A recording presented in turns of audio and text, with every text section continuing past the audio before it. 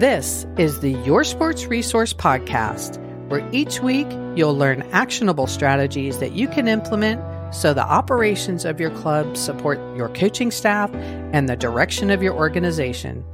We are committed to excellence in youth sports leadership. Let's get started. Hey there, and welcome to the Your Sports Resource Podcast. I'm excited to have you here with me today as we dive into a topic that is crucial for any successful team, and that's trust.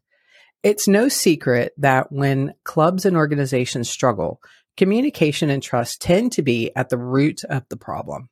I recently stumbled upon a quote that perfectly sums up the importance of trust in a team, and that is, a team is not a group of people who work together. A team is a group of people who trust each other. Trust is a delicate thing. It takes time to build, but can be lost in an instant and can take ages to regain or rebuild. If you're a coach whose board doesn't trust you, or a board whose coach has lost their trust, rebuilding that trust should be a top priority.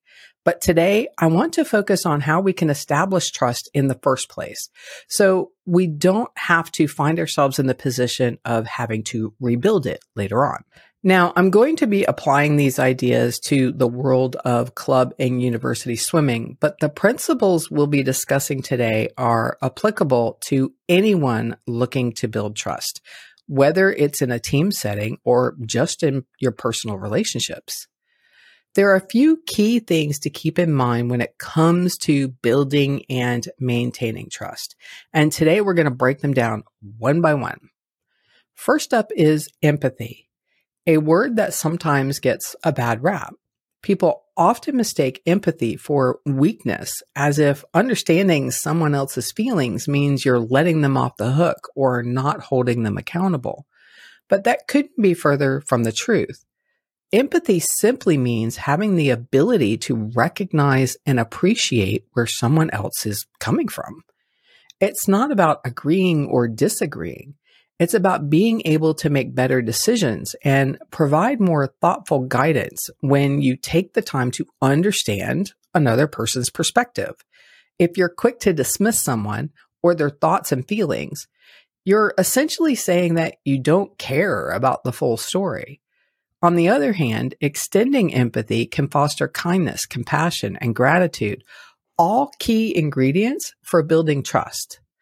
Of course, that doesn't mean you should shy away from correcting someone when it's necessary, but by approaching these moments with kindness and compassion, you can avoid damaging trust in the process.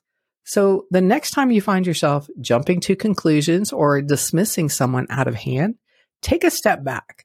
Apologize if necessary, and try to understand where they're coming from. You might be surprised by what you learn. Another critical aspect of building trust is the ability to reach a consensus. This is particularly important when you're trying to tackle a complex issue or develop a new program or initiative. Unfortunately, all too often, head coaches and boards try to come up with solutions in isolation without consulting each other. Both sides do it. This approach can be exclusive and ultimately leads to less effective outcomes that don't quite hit the mark.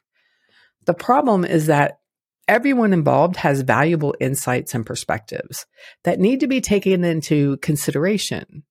Building consensus means valuing and seeking out that input in order to arrive at the best possible solution. Even if you're convinced you have the perfect plan, it never hurts to ask for feedback and listen to others' thoughts. Ask yourself, are you really looking for the best case scenario for your club and its members, or are you just trying to check off an item on your to-do list? Are you someone who always thinks your way is the right way? In a nonprofit setting, there's no room for egos. You must be willing to put the best interest of the club and its members above your own opinions and preferences. And that means considering and incorporating others' suggestions in order to reach a true consensus. Another crucial element in building trust is transparency. Now, I know that I've talked about this topic before, but it's still surprising to me how many people struggle with the concept of disclosure. I understand that people often fear judgment or pushback when they open up about their decisions and thought processes. But what many fail to realize is that people are much more likely to get behind a decision or a vision if they truly understand it. Transparency requires a certain level of faith and trust on your part. But if you believe in what you're doing, then what is the hesitation? Of course, there are certain things that you can't necessarily disclose, like financial information or specific details about employees, for example, but that doesn't mean you need to keep everything under lock and key. The more open and honest you are with your team, the more engaged they'll be. Plus, transparency isn't just about creating engagement. It's also about avoiding miscommunication or misunderstandings that can erode trust. When you're upfront and honest about your thought processes and decision making, you give your team a better understanding of what's going on and what's at stake. That way, everyone is on the same page and working towards a common goal. And that, in turn, leads to a much stronger foundation of trust. Now, before we move on, I want to ask you, are you feeling stuck in a rut with your club? Have lackluster direction, or maybe you're struggling to get everyone on the same page? This is where Your Sports Resource can help. As a consultant who specializes in youth sports clubs and university swim teams, I'm all about keeping things practical and action-oriented. No fluff or theory here, just a game plan that you can put into place right away. My goal is to help you shift your mindset from just surviving or getting by to truly thriving with plenty of options for growth and success.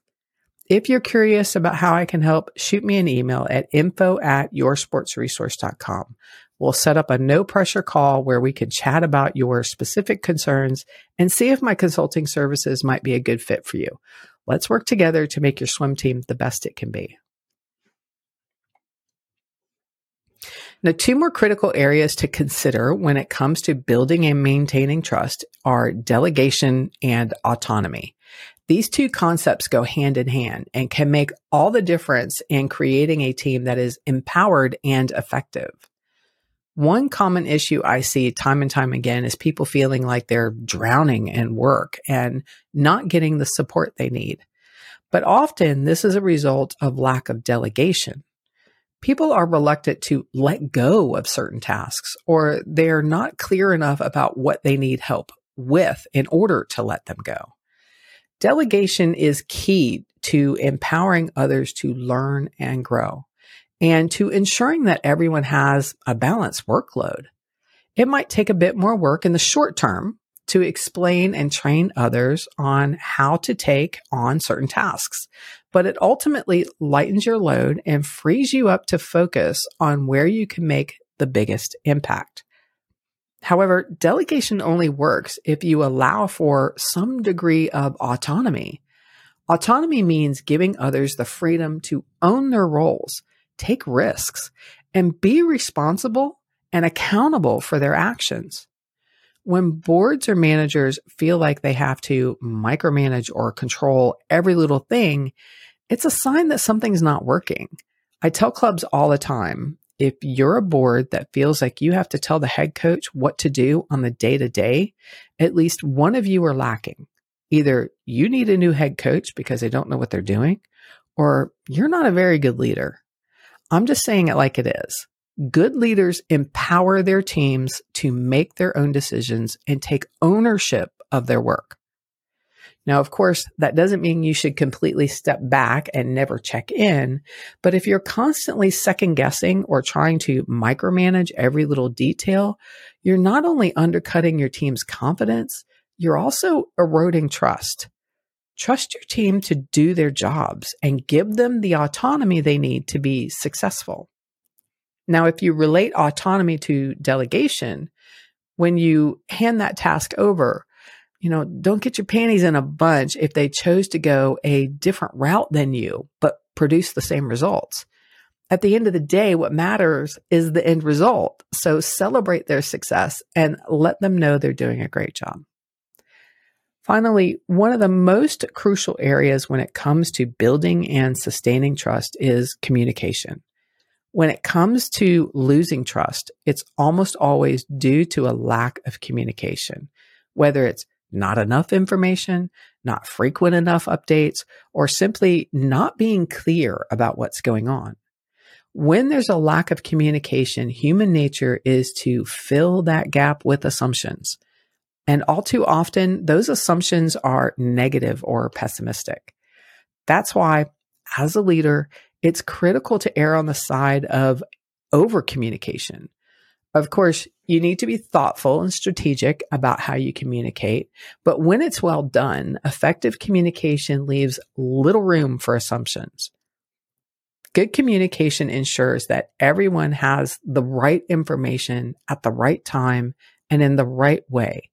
It helps to avoid misunderstandings, confusion, and mistrust, and can go a long way in building a strong foundation of trust.